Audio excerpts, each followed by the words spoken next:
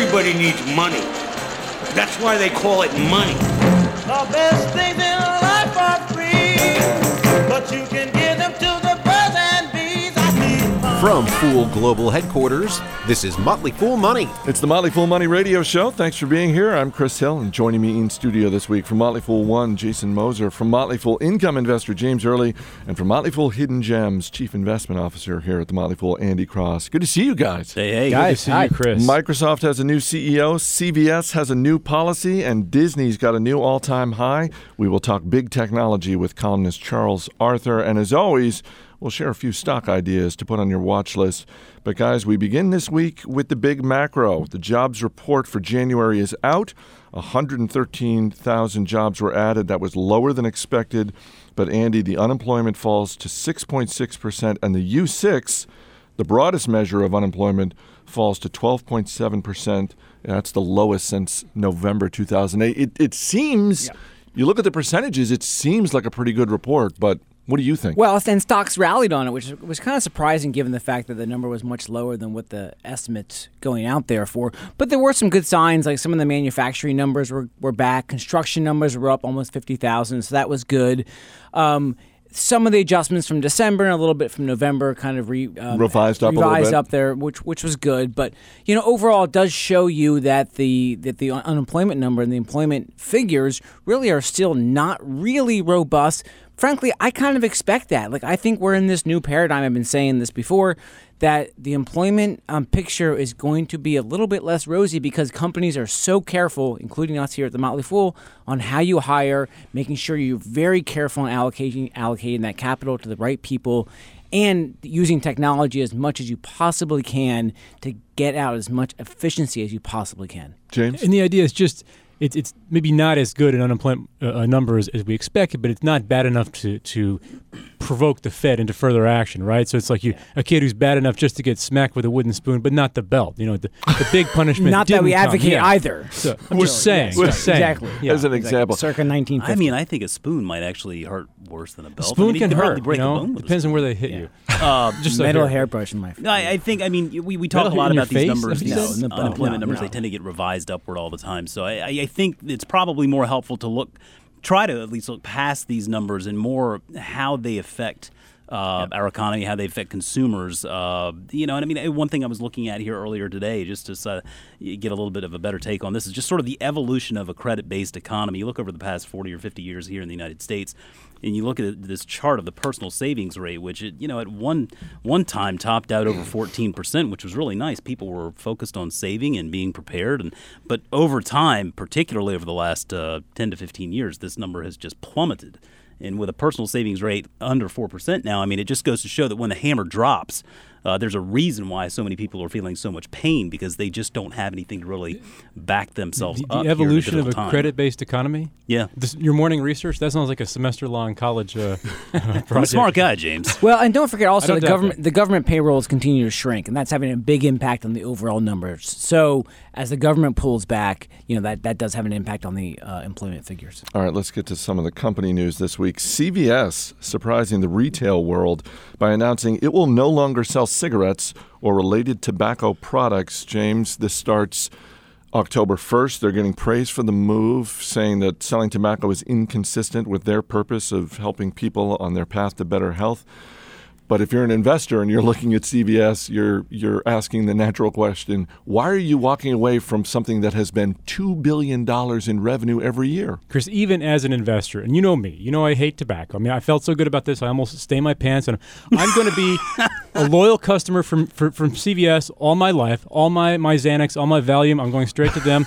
It's $2 billion out of $130 billion or so in sales.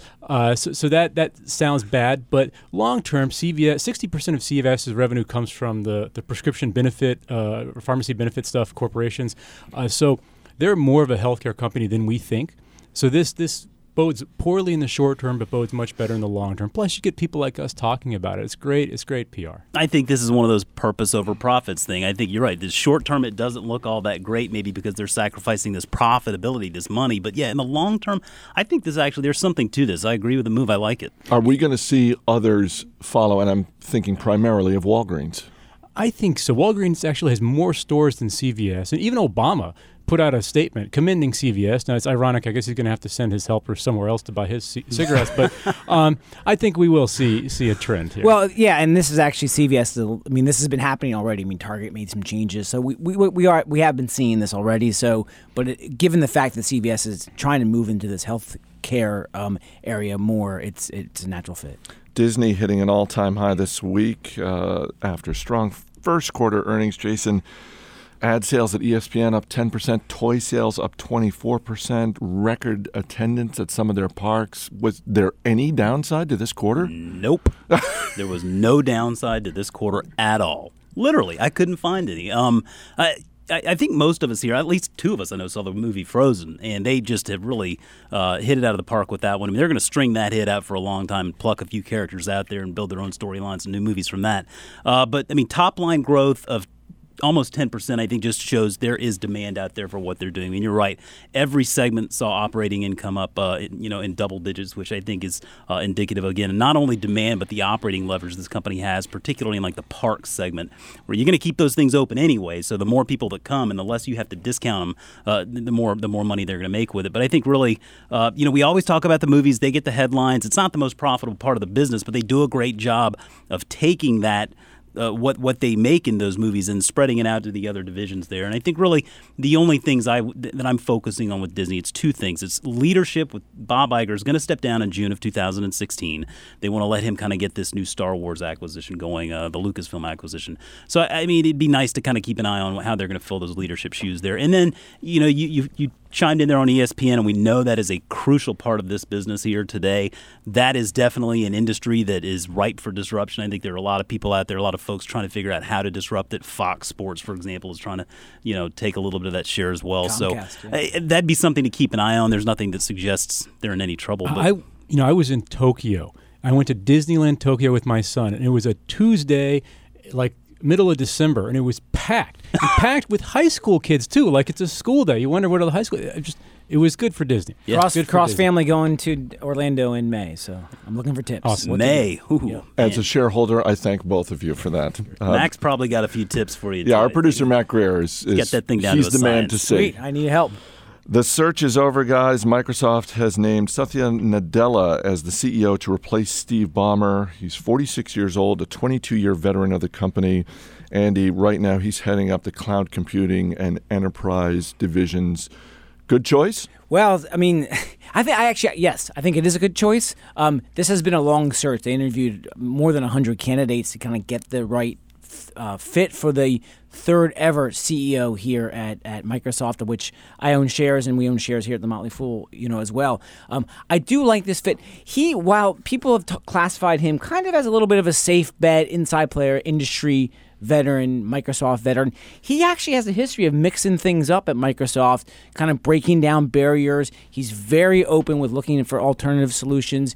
He kind of made a lot of headlines when at one of the developer conferences, he pulled out a Mac and showed how you can actually develop iPhone apps tied to Microsoft's cloud services. So he is not afraid to kind of mix it up. He's much more reserved than Steve Ballmer, which I think is a great thing.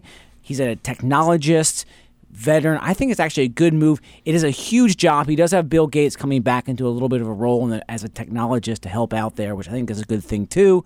So overall, I'm very positive on the move. I was going to say, that was the thread of this story that surprised me, that Gates is stepping down as chairman. I knew he'd step down eventually. Yeah. I was just a little surprised he's stepping down this soon. And by his own account, he says he's going to be spending about a third of his time advising Nadella on technology.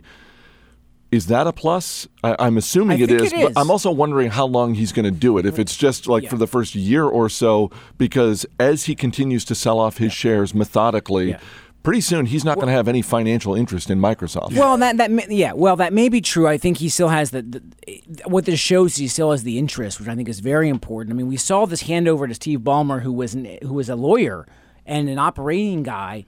And that just was never really a good fit. So here we have a technology leader coming back in to lead the company, along with the founder kind of stepping into a role that is going to be a counselor to help him on technology. And I think overall that partnership, I think, is going to bear fruit for shareholders.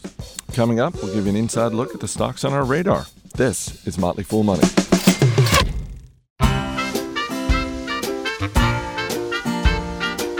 As always, people on the program may have interest in the stocks they talk about, and the Motley Fool may have formal recommendations for or against. So don't buy or sell stocks based solely on what you hear. Welcome back to Motley Fool Money. Chris Hill here in studio with Jason Moser, James Early, and Andy Cross.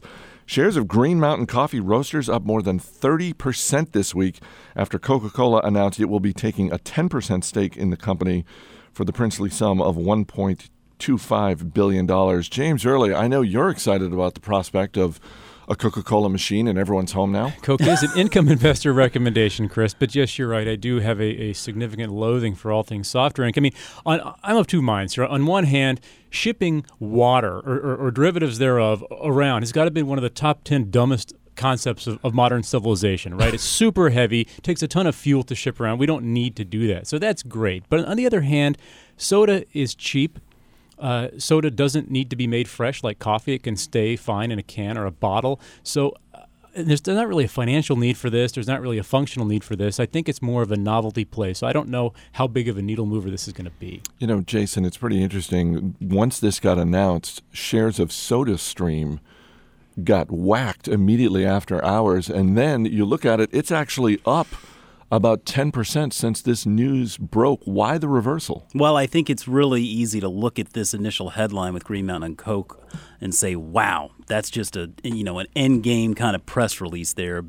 In the initial reaction was such. I mean, the stock was 10% down after hours. But you take a second to think about that and recognize the fact that really Coca-Cola just basically they just validated that market. They just said, yep, there is a market opportunity there, and we want to pursue it.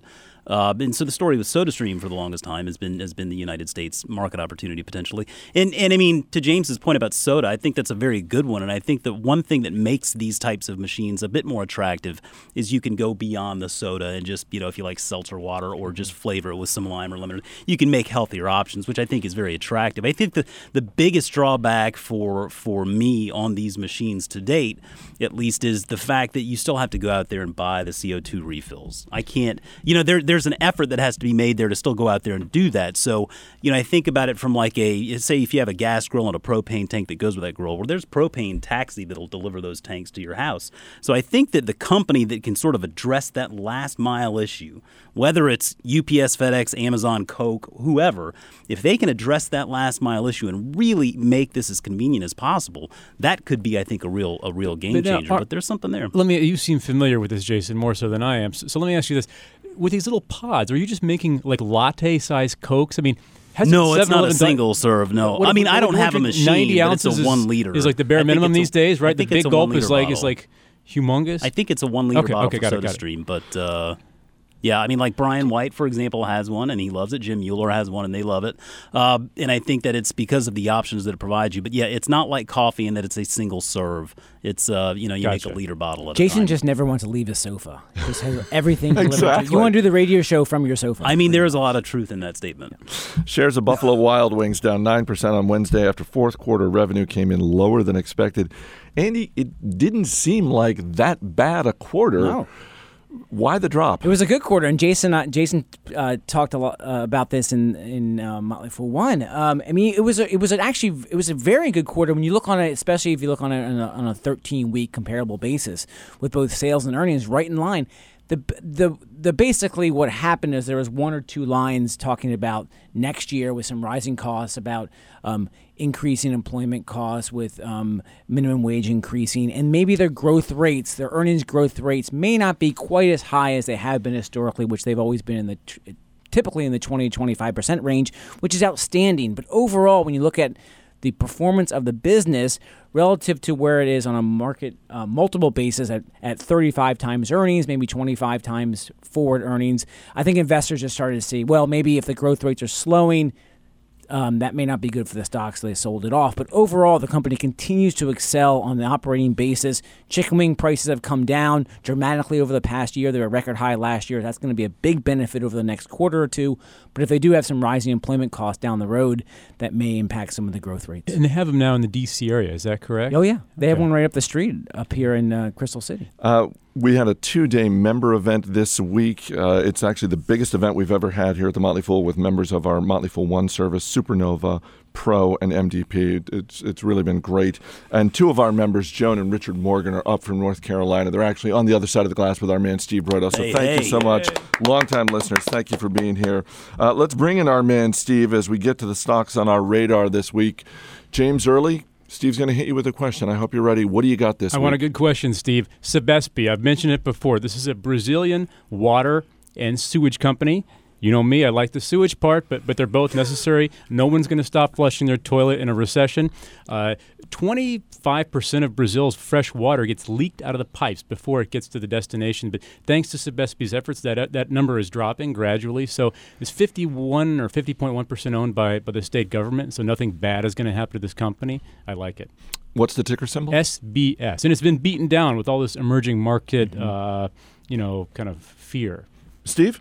How does a private company have so much control over what usually is controlled by a municipality? It depends. Actually, in the U.S., people think water is all public, but there are many, many privatized and increasingly more private water companies. The private companies just do a better and more efficient job of that. Jason, what do you got? Well, I'm glad we figured out this whole Latin Steve Broido Twitter thing, because in honor of Latin Steve B, I'm going to go ahead with Twitter here, because what I feel like they came with a good earnings quarter here. This was their first reporting as a public company, and I think that through all the noise, we saw a good pullback in that this stock really tanked because it was tremendously overvalued. It's about the same size as LinkedIn. LinkedIn's going to bring in about twice the revenues as Twitter this coming year. But all engagement metrics, advertisers are realizing some return on those advertisements. I think there's a future there for Twitter. Steve? Just bought Twitter. Likelihood it exists in 30 years. I think Twitter does exist in 30 years, Steve. Yes.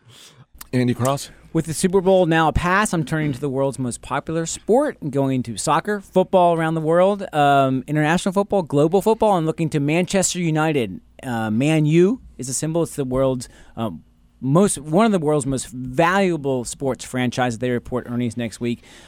What's interesting with Man U right now is that they are struggling on the field for the first time in 15 years, and that has potentially has a very big impact on their revenue growth for next year. And so I want to hear how the business leaders talk about, and they do have conference calls, talk about their performance on the field and relative to the performance off the field for the investors. So, soccer aficionado Steve Broido, question about Manchester United. What's the biggest mistake I can make playing soccer? Is there something I can do just terrible? Score a goal on your own team. But seriously, I would never do that. No, but you probably would not, Steve. Yeah. Exactly. Is there anything, just a tip for me?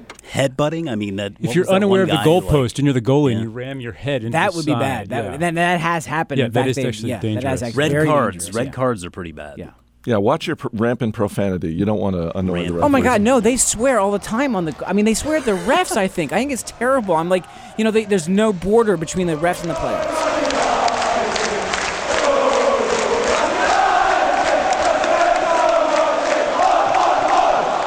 Up next, we will head across the pond to talk with technology writer Charles Arthur. Stay right here. This is Motley Fool Money. Glory, glory, Man United, as the Reds keep marching on. Glory, glory, Man United. Glory, glory, Man United. Glory, glory, Man United, as the Reds keep marching on. Welcome back to Motley Fool Money. I'm Chris Hill. Just a few weeks into 2014, and already we've had big news from some of the biggest technology companies in the world. Here to help us make sense of it all is Charles Arthur. He is the technology editor of the Guardian newspaper. He's also the author of Digital Wars, Apple, Google, Microsoft, and the Battle for the Internet. Charles, welcome back to the show. Hi, good to be back. So let's start with Microsoft, the big story this week, the new CEO, Satya Nadella. By all accounts, this seems like a guy who is highly respected, but some people are saying, you know what, they went the safe route. This was a safe choice to replace Steve Ballmer as CEO. Do you think that is accurate? And if it is he too safe a choice? I I don't think he was a safe choice. I mean, he's been at Microsoft for 22 years, but he's come out of the enterprise and the cloud computing side particularly, and that I think is that's where Microsoft's the enterprise, the big businesses, that's where its strength is. That's where it makes most of its money is from its enterprise customers, because they're the ones who keep on buying Windows licenses, and they keep on buying Office licenses, and they keep on buying Windows Server licenses. But the cloud division is relatively new, and that's where a lot of the growth has to be in the future. So having that sort of device agnostic approach where you're thinking more about how do we get onto lots of people's devices, how do we serve lots of people at the same time, I think that's actually an important skill to have, and I think that coming out of those twin disciplines is possibly more useful. I mean, a lot of people ahead of this were looking at outside candidates. They were sort of saying that Microsoft needed a big shake-up, and I think that is true. They're also looking at internal candidates, and a lot of people were wondering if Stephen Elop, who came back from Nokia, where he was running the handset business and the rest of it, whether he was going to be taking over as chief executive because he had experience running the Office division in the past.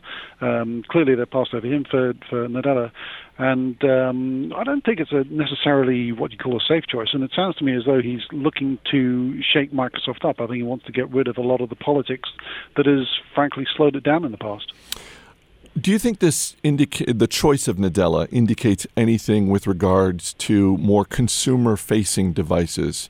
If putting Nadella in the CEO office gives any sort of indication as to where Microsoft is going with respect to tablets, with respect to phones, or any other device for that matter? Well, I don't think it does. Steve Ballmer last summer put out a memo about Microsoft, an internal memo. He was saying we have to turn ourselves into a devices and services business, which is fine as far as it goes. Except then you have to think about the fact that you're really either one or the other. If you're going to sell devices, you're going to be a bit like Apple. You make your money on the devices, and services are a sort of add-on to keep people interested in it. So iCloud, which provides free, is basically its add-on to keep people interested in the hardware, which is where it makes its profit. If you look at Google, Google provides Android to lots of handset makers, and it provides it free, and then it makes its money from the services that it provides. So it monetizes people doing searches, it monetizes people sort of using mobiles in various ways.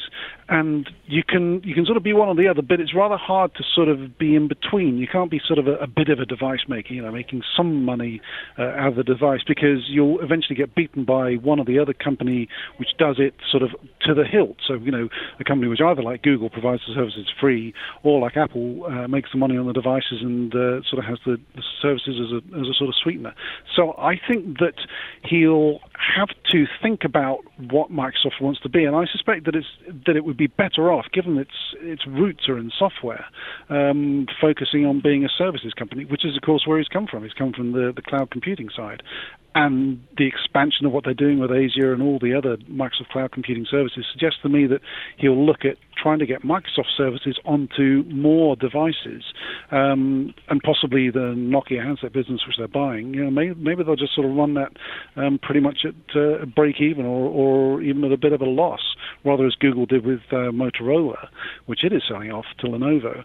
Microsoft can afford to run a mobile phone business that basically pretty much gives their handsets away, if it can get those into enterprises and sell the more profitable services to them.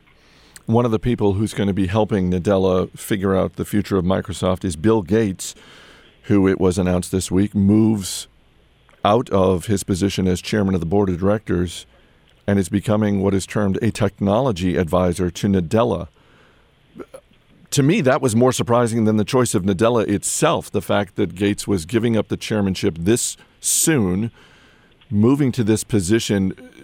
Does this tell us anything about where they're going? Because there are some people out there, Charles, saying, well, look, if Gates is going to be a technology advisor and spending, in his own words, a third of his time doing that, then that's really just back to the future with Microsoft. They're just doubling down on Bill Gates, and that's not necessarily a good thing. Yeah, my feeling with Bill Gates is that he got a bit itchy being the chairman and watching things not quite go as he wanted them to go. I mean, he's sort of pretty much withdrawn from the company in the past couple of years in terms of his real close involvement in it. But I get the feeling that he's always just sort of had to sit on his hands and has wanted things to be done slightly different. So when he stopped being chief executive, he was actually chairman and chief software architect for a while. And then in 2005 or 6, Ray Ozzie came in and he took over the title of chief software architect, which is a very fuzzy sort of title. No one was quite sure what it meant. And Steve Ballmer actually sort of got rid of him in 2009-10 or so. But I think that Bill Gates wants to do that sort of role, basically thinking about what should we be doing, where should we be going, because that's something that he was always pretty good at. I mean, Bill Gates was always good at sort of seeing how the long term would shape up. But he tended to be sort of too optimistic about how quickly it would happen. So that was, to me, always his slight flaw as a visionary, was that he expected things to happen too soon. Though I think that's actually true of most people. You know, they sort of expect that these incremental changes will sort of create a tidal wave of change and it'll happen tomorrow, whereas actually it takes years for them to come true. But I think there is a risk that you'd sort of have too many chiefs, and that things would start to get a bit confused as to, well, who's making the decisions here? I mean, certainly one of the things when I was researching my book that I heard from people who worked at Microsoft was you'd sort of be in a call with Bill and with Steve Ballmer, and then Bill would get called off to go and do something else, and Steve would give you one piece of advice, and then they'd sort of swap over and Steve would get called away to do something, and Bill would give you completely opposing advice, and which one do you go with? And I suspect that there's some risk of that happening again. So, yeah, there could be some tension there. It'll be interesting to see quite how that plays out. You're listening to Motley Fool Money, talking with Charles Arthur. He's the technology editor at The Guardian and the author of Digital Wars, Apple, Google, Microsoft, and the Battle for the Internet. Let's talk about Apple for a moment, because in the most recent quarter, they had record sales, and the company is obviously a cash machine. But when you look at the stock, Charles, it's still not really moving. It's not reflecting the amount of money that they're making. And I'm wondering if they are now at this point in 2014 where Microsoft was a decade ago, where it was becoming more profitable, but the stock wasn't really doing anything. It's an interesting question, isn't it? I mean, it sort of hinges on two questions. First of all, has the smartphone business gone as far as it can, and has Apple got as much to happen with it as it can? And secondly, can Apple come up with any more categories where it can generate new revenue streams and new customer loyalties? I mean, Horace Dediu, who runs the Simco consultancy, he says the thing with Apple is that it's constantly falling, and it's sort of, every time it launches something, people say, well, that's got to be a failure, hasn't it? I mean, the iPod, no one thought it was really going to make any headway in the consumer electronics business. With the iPhone, people said, yeah, but the mobile phone business is really entrenched, And with the iPad, they said, yeah, no one's actually going to want tablets. It's been tried before. So, every new thing is a failure. Until it's a roaring success, in which case they say, well, you haven't had any successes for a while. Look how long it's been since you launched the iPad. And so in that sense, Apple is constantly failing and falling. But that's sort of how it is when you're running. You're always falling over when you're running. It's just what you put a foot out in front of you, and that saves you each time. So for Apple, the question is, will it be able to come up with some new category? And from the indications about meetings that it's been having with the FDA, people it's been hiring, it seems like it's looking to do something with personal metrics, measuring what you're doing, measuring your health. Whether that's a category that's going to be big enough to really drive a whole new revenue stream, hard to know. Then again, it might replace iPods, which are falling off pretty fast. The other question is the smartphone business, because that's sort of half at least of Apple's revenues, and we could guess probably about the same amount of its profits. Signed this deal with China Mobile, which could be incrementally important In the United States, its share of the number of people who actually have a smartphone keeps going up. It's really interesting. ComScore has a long-standing sample which looks at the installed base. That's the number of people who actually have a phone, not the sort of the data about who's buying a phone this particular quarter, but who's got a phone. And Apple's share of the number of people owning a smartphone just keeps on ticking up. It keeps going up relentlessly, whereas, intriguingly, the Android share has sort of been very steady around 51%. Apple's share has gone up from sort of 36 up to nearly 42% now, and Windows is miles behind. Windows and BlackBerry just make up 3% each of the share.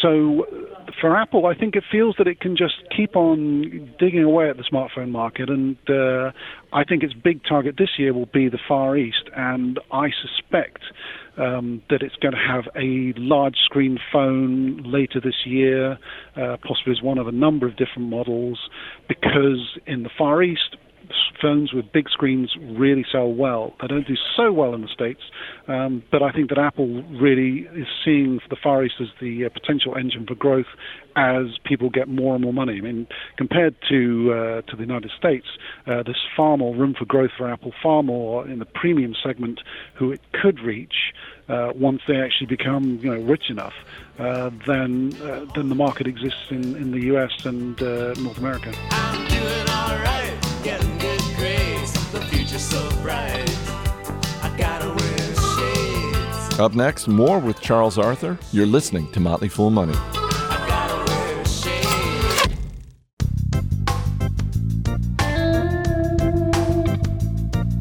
Welcome back to Motley Fool Money, talking with technology writer Charles Arthur. CEO Tim Cook has promised a new product from Apple by the end of this calendar year. So the clock is ticking. Is wearable technology really the safest category to bet on if you're reading the tea leaves? Because some people are still holding out hope for something related to the television. I'm always amused by the television thing.